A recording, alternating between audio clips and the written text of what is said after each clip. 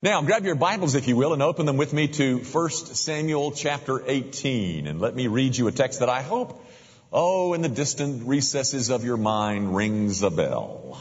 But let me read it to you. It's in 1 Samuel 18. I want to begin in verse 20, and I'll read through verse 29. 1 Samuel 18, verse 20. Now Saul's daughter Michal loved David, and they told Saul, and the thing pleased him. Saul thought, let me give her to him, that she may be a snare for him, and that the hand of the Philistines may be against him. Therefore Saul said to David a second time, you shall now be my son-in-law. And Saul commanded his servants, speak to David in private and say, behold, the king has delight in you, and all his servants love you. Now then, become the king's son-in-law. And Saul's servant spoke these words in the ears of David, and David said, does it seem to you a little thing to become the king's son-in-law, since I am a poor man and have no reputation? The servants of Saul told him, thus and so did David speak. Then Saul said, thus shall you say to David, the king desires no bride price except 100 foreskins of the Philistines, that he may be avenged of the king's enemies. Now Saul thought to make David fall by the hand of the Philistines. And when his servants told David these words, it pleased David well to be the king's son-in-law. Before the time had expired, David arose and went along with his men and killed 200 of the Philistines. And David brought their foreskins, which were given in full number to the king, that he might become the king's son-in-law. And Saul gave him his daughter Michal for a wife. But when Saul saw and knew that the Lord was with David, and that Michal, Saul's daughter, loved him, Saul was even more afraid of David. So Saul was David's enemy continually. The grass withers and the flower fades, but the word of our God, it endures forever. Guys, I'm not sure how long I need to spend in terms of review, but I need to review because I'm resuming a series that I began a month ago on June the 8th. And after June the 8th was Father's Day, and there were those two Father's Day sermons in there. And then last week had to do with July the 4th. And so here we are, a month later, resuming this study of the life of Michal. And by the way, we get interrupted next week as well. But this is a series that I began on the 8th of June with you concerning the life of Michal. Not Michael the archangel, but Michal the woman, who became the wife of David. Now, just a couple of things that I think are necessary to remind you that you might can bring from the June the 8th over to this morning. Two things, real quickly. First of all, you've got to keep in mind that David is a type of Christ. Does that ring a bell? Gang, by that I mean this. Maybe you've heard this before, that David is a type of Christ. David is a prefigurement. That is, what goes on in the life of David is ultimately consummated later on in the life of Christ. The New Testament David is Christ. The ultimate David is Christ. But as you read the life of David, you get the account of a man's life, yes, but you get more. Because there's more in the life of David than just the record of his history. There is this glimpse off into the distant future where we see the ultimate David born in Bethlehem. David is a type, he's a prefigurement of what is going to come in a fuller way later on in Christ. So, as we watch people come in and out of the life of David, what you're getting there is the kind of responses people are going to have later to Christ. When you watch Saul and Jonathan and Joab and Michal and Ahithophel and all those people relate to David in the Old Testament, They are brands, they are they are types of responses that we'll see later as people relate to Jesus Christ. So keep that in mind. I hope that's fairly clear. When you're reading the life of David, you're also reading something that gives you some kind of foreshadowing of who the ultimate David. By the way, my God, why hast thou forsaken me? You know who said that first? You know who said that, don't you? Christ said that. But you know who said it first? David. David wrote that first. Because of so much of what you see in the Psalms is predictive of the ultimate arrival of the Messiah. Okay? I hope that's somewhat clear. That's the first thing. That David is a type of Christ. And so you can bounce back and forth between what you're watching in David's life to what you will see later in Christ's life. Second thing. I said on June the 8th that oftentimes the Bible likens our relationship to Christ to a marriage. It's a metaphor. And the metaphor that is frequently used to describe the relationship that exists between us and Christ is that of a marriage. And there's numerous metaphors in the Bible. There's shepherd and sheep. There's king and subject. There's father and son. And those are all very good metaphors to help us understand our relationship to God. But the one that's the richest, the fullest, the broadest is the metaphor of a bride and a bridegroom, a marriage. We are married to Christ. And in that metaphor, you get hints of things like permanence, security, intimacy. That is, our relationship to Christ is like a marriage in its sense of permanence and security and intimacy. So, what you get here in this story of Michal is that Michal is the bride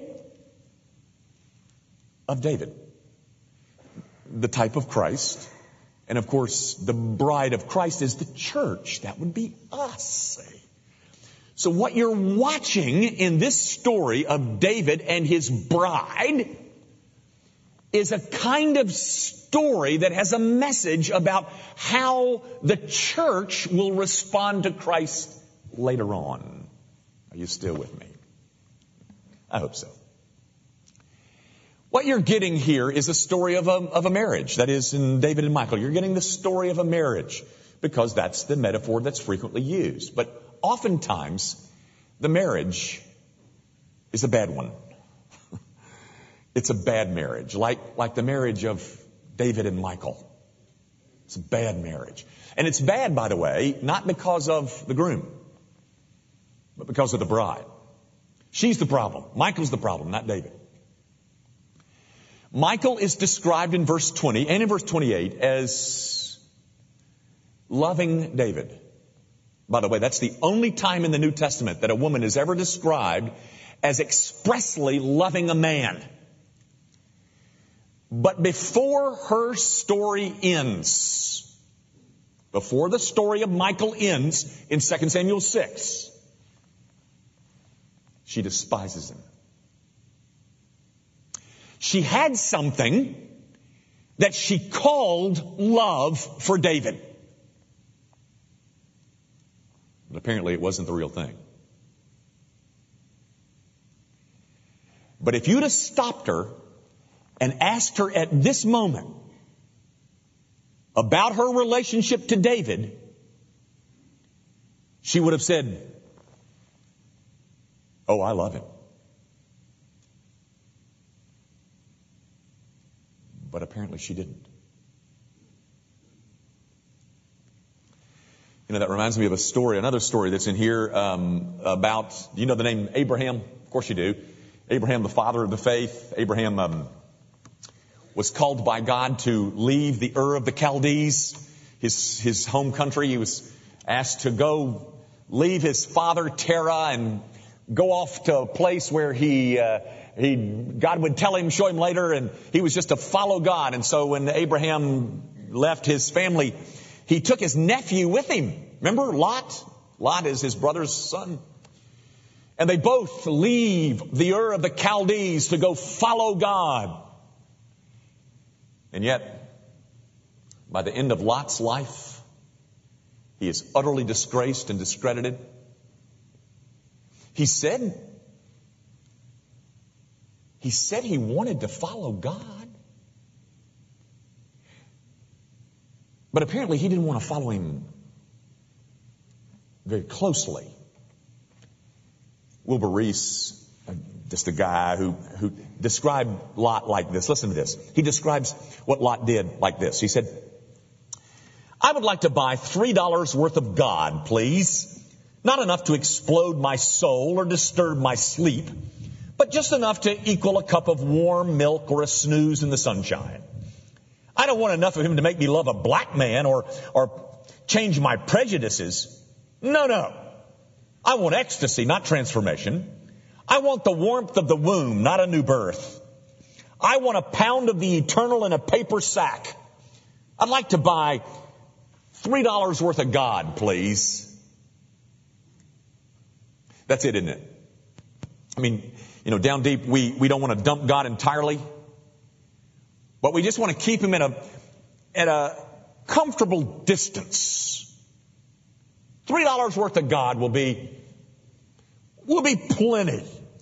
A sack full. Not any more than that. Just enough to keep my guilt level below the threshold of pain, and just enough to guarantee that I escape all kinds of eternal flames and all, but certainly not enough to make me nervous or to push around my prejudices or change my behavior. No. Enough is enough. Michal loves David.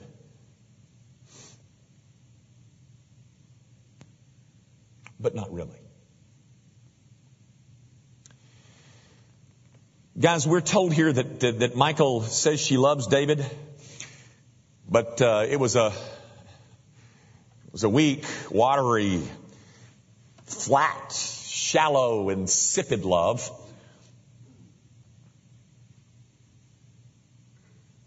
Maybe like the love that some of us have.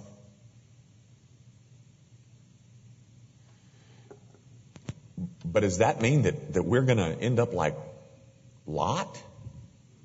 Or even worse, like Michal? Let's see. Guys, the story as we enter it here in the life of David, he is at this point a national hero. He's handsome. He's charming, full of charisma. He has got an enormous following. Why? I mean, he just killed Goliath. Just earlier, he just slayed Goliath. His name was on every set of lips in Israel. They wrote songs about him. They sang those songs, and though I don't know the tune to the songs, I know the words to the songs. The words of the songs are right here in chapter 18. The lyrics go like this. Saul has killed his thousands. Oh, but David has slain his 10,000s. It was crowds, fame, and he was, that is David, he wasn't a word legendary. Saul, the king, Michal's father, he had heard those songs. He didn't like them. And it's at this point where you can get your first whiff of intrigue and jealousy and trouble. Because David or Saul didn't like those songs that were comparing him to David. But his daughter, Michal, got caught up in all this fervor about David. And by the way, so did his son. That is one of Saul's sons by the name of Jonathan. Yeah, I'm sure you recognize that name. Michal looked at David with starry eyes. Oh, to be married to David. Oh, just think of it. Oh, how my girlfriends would envy me then if I were married to someone like David. Her brother Jonathan, he's also said to have loved David. That's in chapter 18, verse 1. And let me read you what it says about Jonathan. Jonathan, as soon as he had finished speaking to Saul, the soul of Jonathan was knit to the soul of David, and Jonathan loved him as his own soul. And then we're told in verse 16 that all Israel loved David. But all Israel and Judah loved David, for he went out and came in before them. That's a Hebrew idiom that just describes he was their military leader in all their battles. The point is, guys, there's a whole lot of loving going on directed at David. But in every instance, folks, everyone ultimately turns their back on David except Jonathan. All Israel and Judah turned their back on him in that ugly Absalom incident. Michal certainly turns her back on him. The only one that remained loyal and faithful to him was Jonathan. Which leads me to conclude this. There is love, and then there's love. There's love with a little L, and then there's love in all caps. There's a love that people call love that isn't love. And then there's a love that is real love and it lasts. There's a whole lot of loving going on here, folks.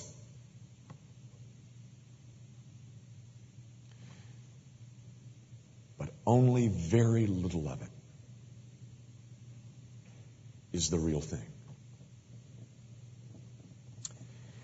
David was a military hero, eclipsing all the other generals, including the King Saul. Michal couldn't talk to her father about David because she sensed that there was something really sinister in her dad. But she could talk to her brother, Jonathan. I heard one man imagine a conversation that perhaps could have been exchanged between Jonathan and Michal, and it went something like this. Johnny, who is this David guy? Oh, Michal, he's the most wonderful person I've ever met. I was there when he defeated Goliath. Oh, Michal, you should have seen him. He went in and told Dad that he would be willing to go into the valley of Elah and fight Goliath. And Dad tried to dress him up in some silly military armor. It was far too big for him. You should have seen it. It was hilarious. And then he took it all off. And I saw him, Michal. I watched him. I saw him, Michal, go into that valley completely unarmed. And yet with utter confidence. And I knew, Michal, I knew that if he won, I won. You know that was the deal, don't you, Michal? I mean, if Goliath had won, we were supposed to serve the Philistines. And if our representative won, we the Philistines were going to serve us. And I watched David stride into that valley without a sword, without a shield, without a spear. I watched him, Michael, and I knew that if he won, I won. And Michael, when he chopped off Goliath's head with Goliath's sword, I don't know what to tell you. Just something went off in me that I just find it hard to explain it. I can just tell you this. I loved him immediately. I loved him instantly, Michael. I even gave him my robe and my tunic and my sword and bow and belt and, all that stuff that Dad had given to me. I gave it to him. You did what? She said. Jonathan, are you nuts? Don't you know that Dad's going to be furious if he ever finds out you gave that stuff away? And not only that, Jonathan, don't you realize that those are your emblems of royalty? Yeah, I do know, Michael. But it doesn't matter. Michael, I really think that God has chosen him to be the next king, not me. And I'm fine with that, Michael. Because everything about him is just beautiful. And all those emblems of royalty, they just don't mean anything once you get to know him. Michael listened to her brother, and she was swept away. She leaned over the breakfast table and she whispered one question to her brother.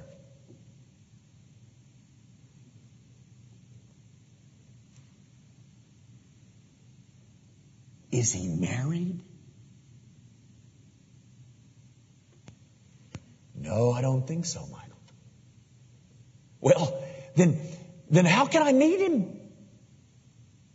Oh, girl, you're in luck. Because Dad has invited him into our house for supper tonight. So she runs off to her bedroom. She spends the rest of the day doing her nails, fixing her hair, and doing her makeup. Everybody loved David. It was the thing to do, to love David. It was easy. It was easy to be a David fan. In fact, there was only one person in all of Israel that despised him. That was Saul. Just like there are only a very few people who would say they despise Christ Jesus today. No, that wouldn't be said. But most people have, maybe not most people, a lot of people have an opinion of Christ that's very similar to Michael's opinion of David. Michael loved him. But why? Would she have loved him 6 months earlier when she saw him out on the family farm tending the sheep with his harp in his hand? It's hard to say. What was it that Michael loved? Was it David? Or did she just get caught up in the frenzy of it all? Tell me,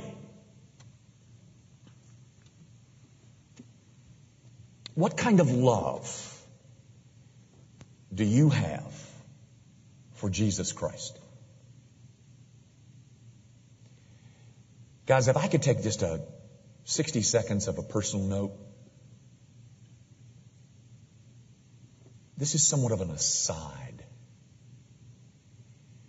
you know what?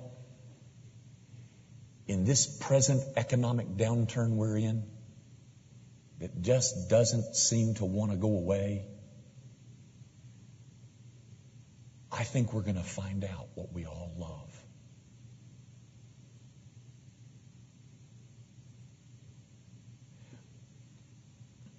I've already told you that this marriage between Michal and David became a bad marriage. We'll see that later, but what happened?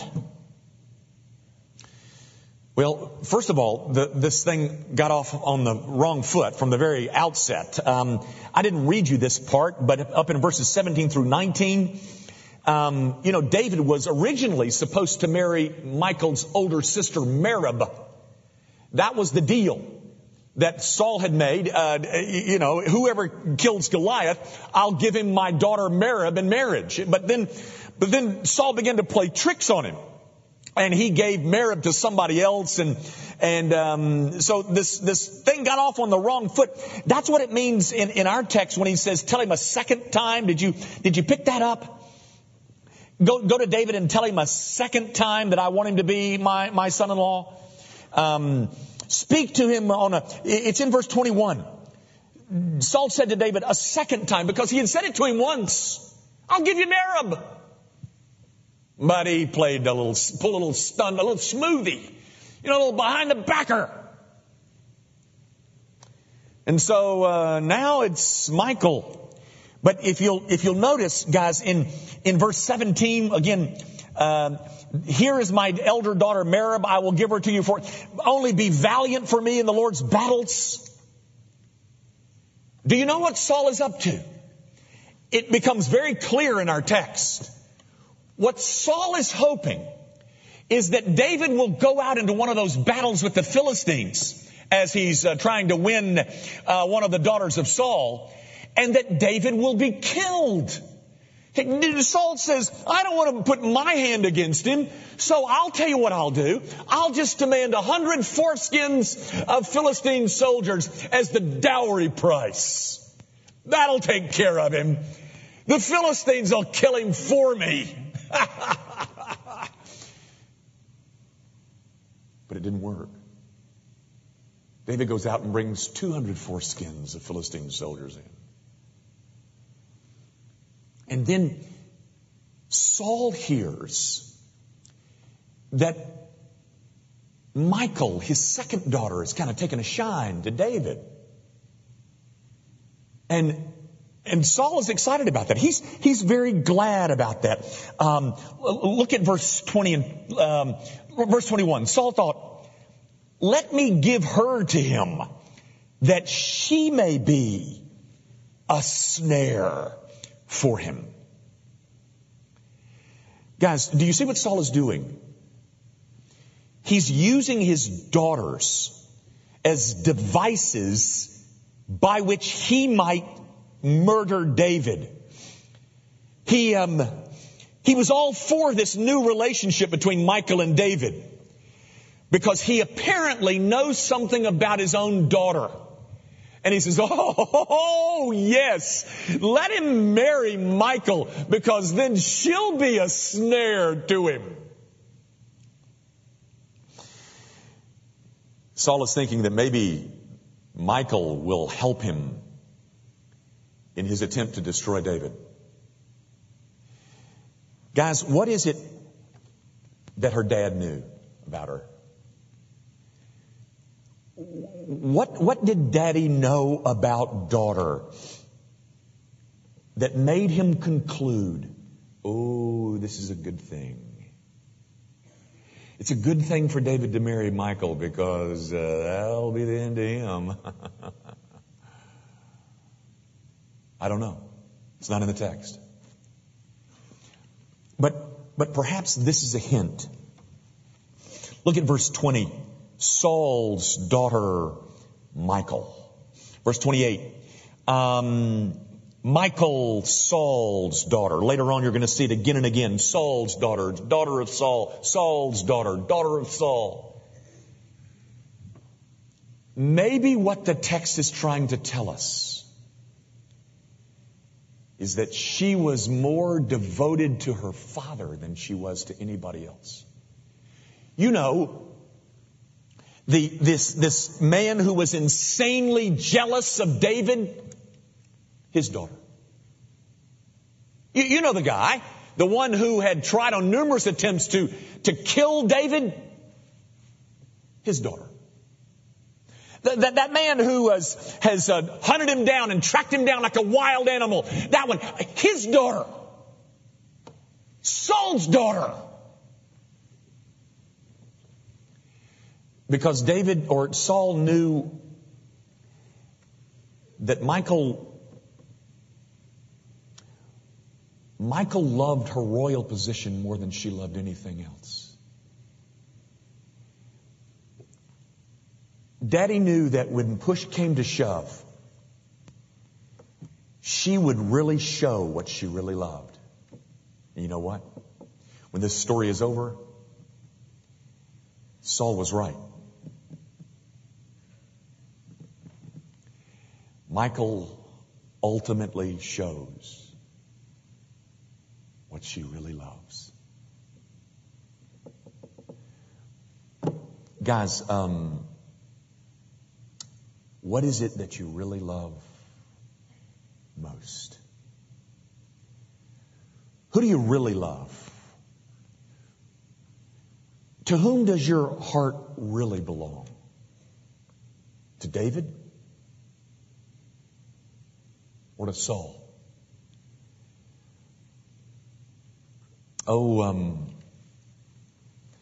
You say that you love David, and I don't blame you.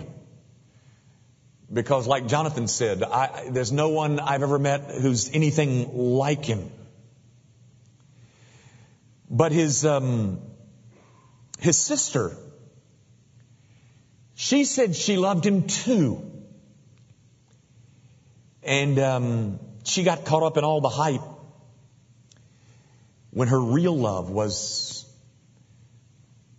her royal position. She didn't love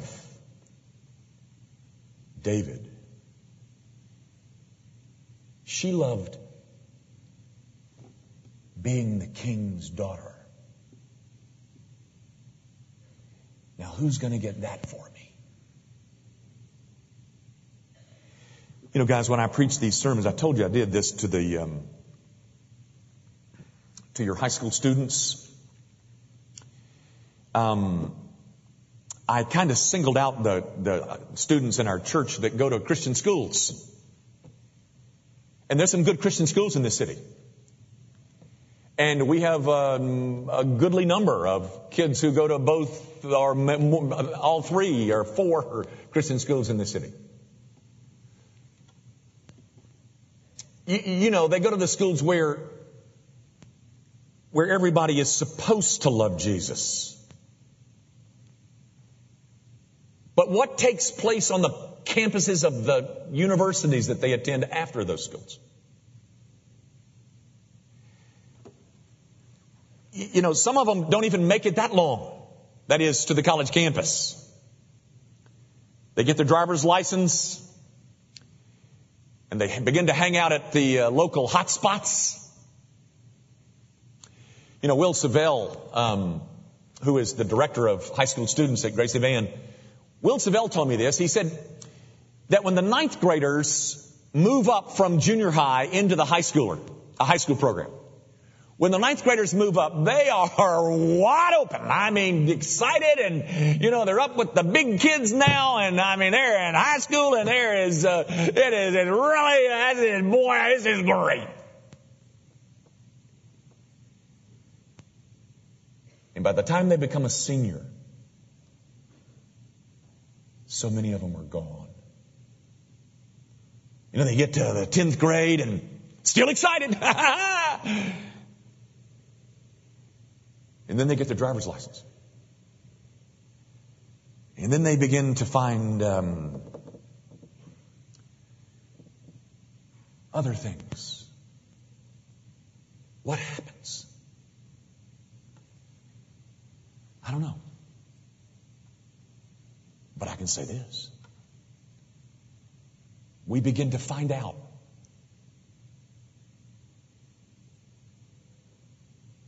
what they really love.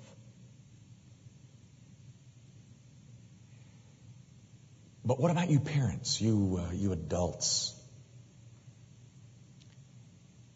What do you really love? Is it Jesus? Or is it that your friends go here? Or maybe the sports programs over at Grace Evan, they are really top flight. Is it a Jonathan type love that you have? Or is it a Michael type love? My friends, to whom or to what have you given your heart? Has the beauty of Christ overtaken you? Or is being related to Him advantageous? Guys, the story of Michael gives us an opportunity to once again gaze at the beauty of Jesus Christ and then ask ourselves,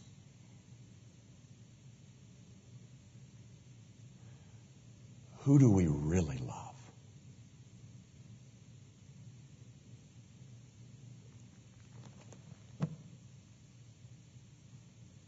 You think about that.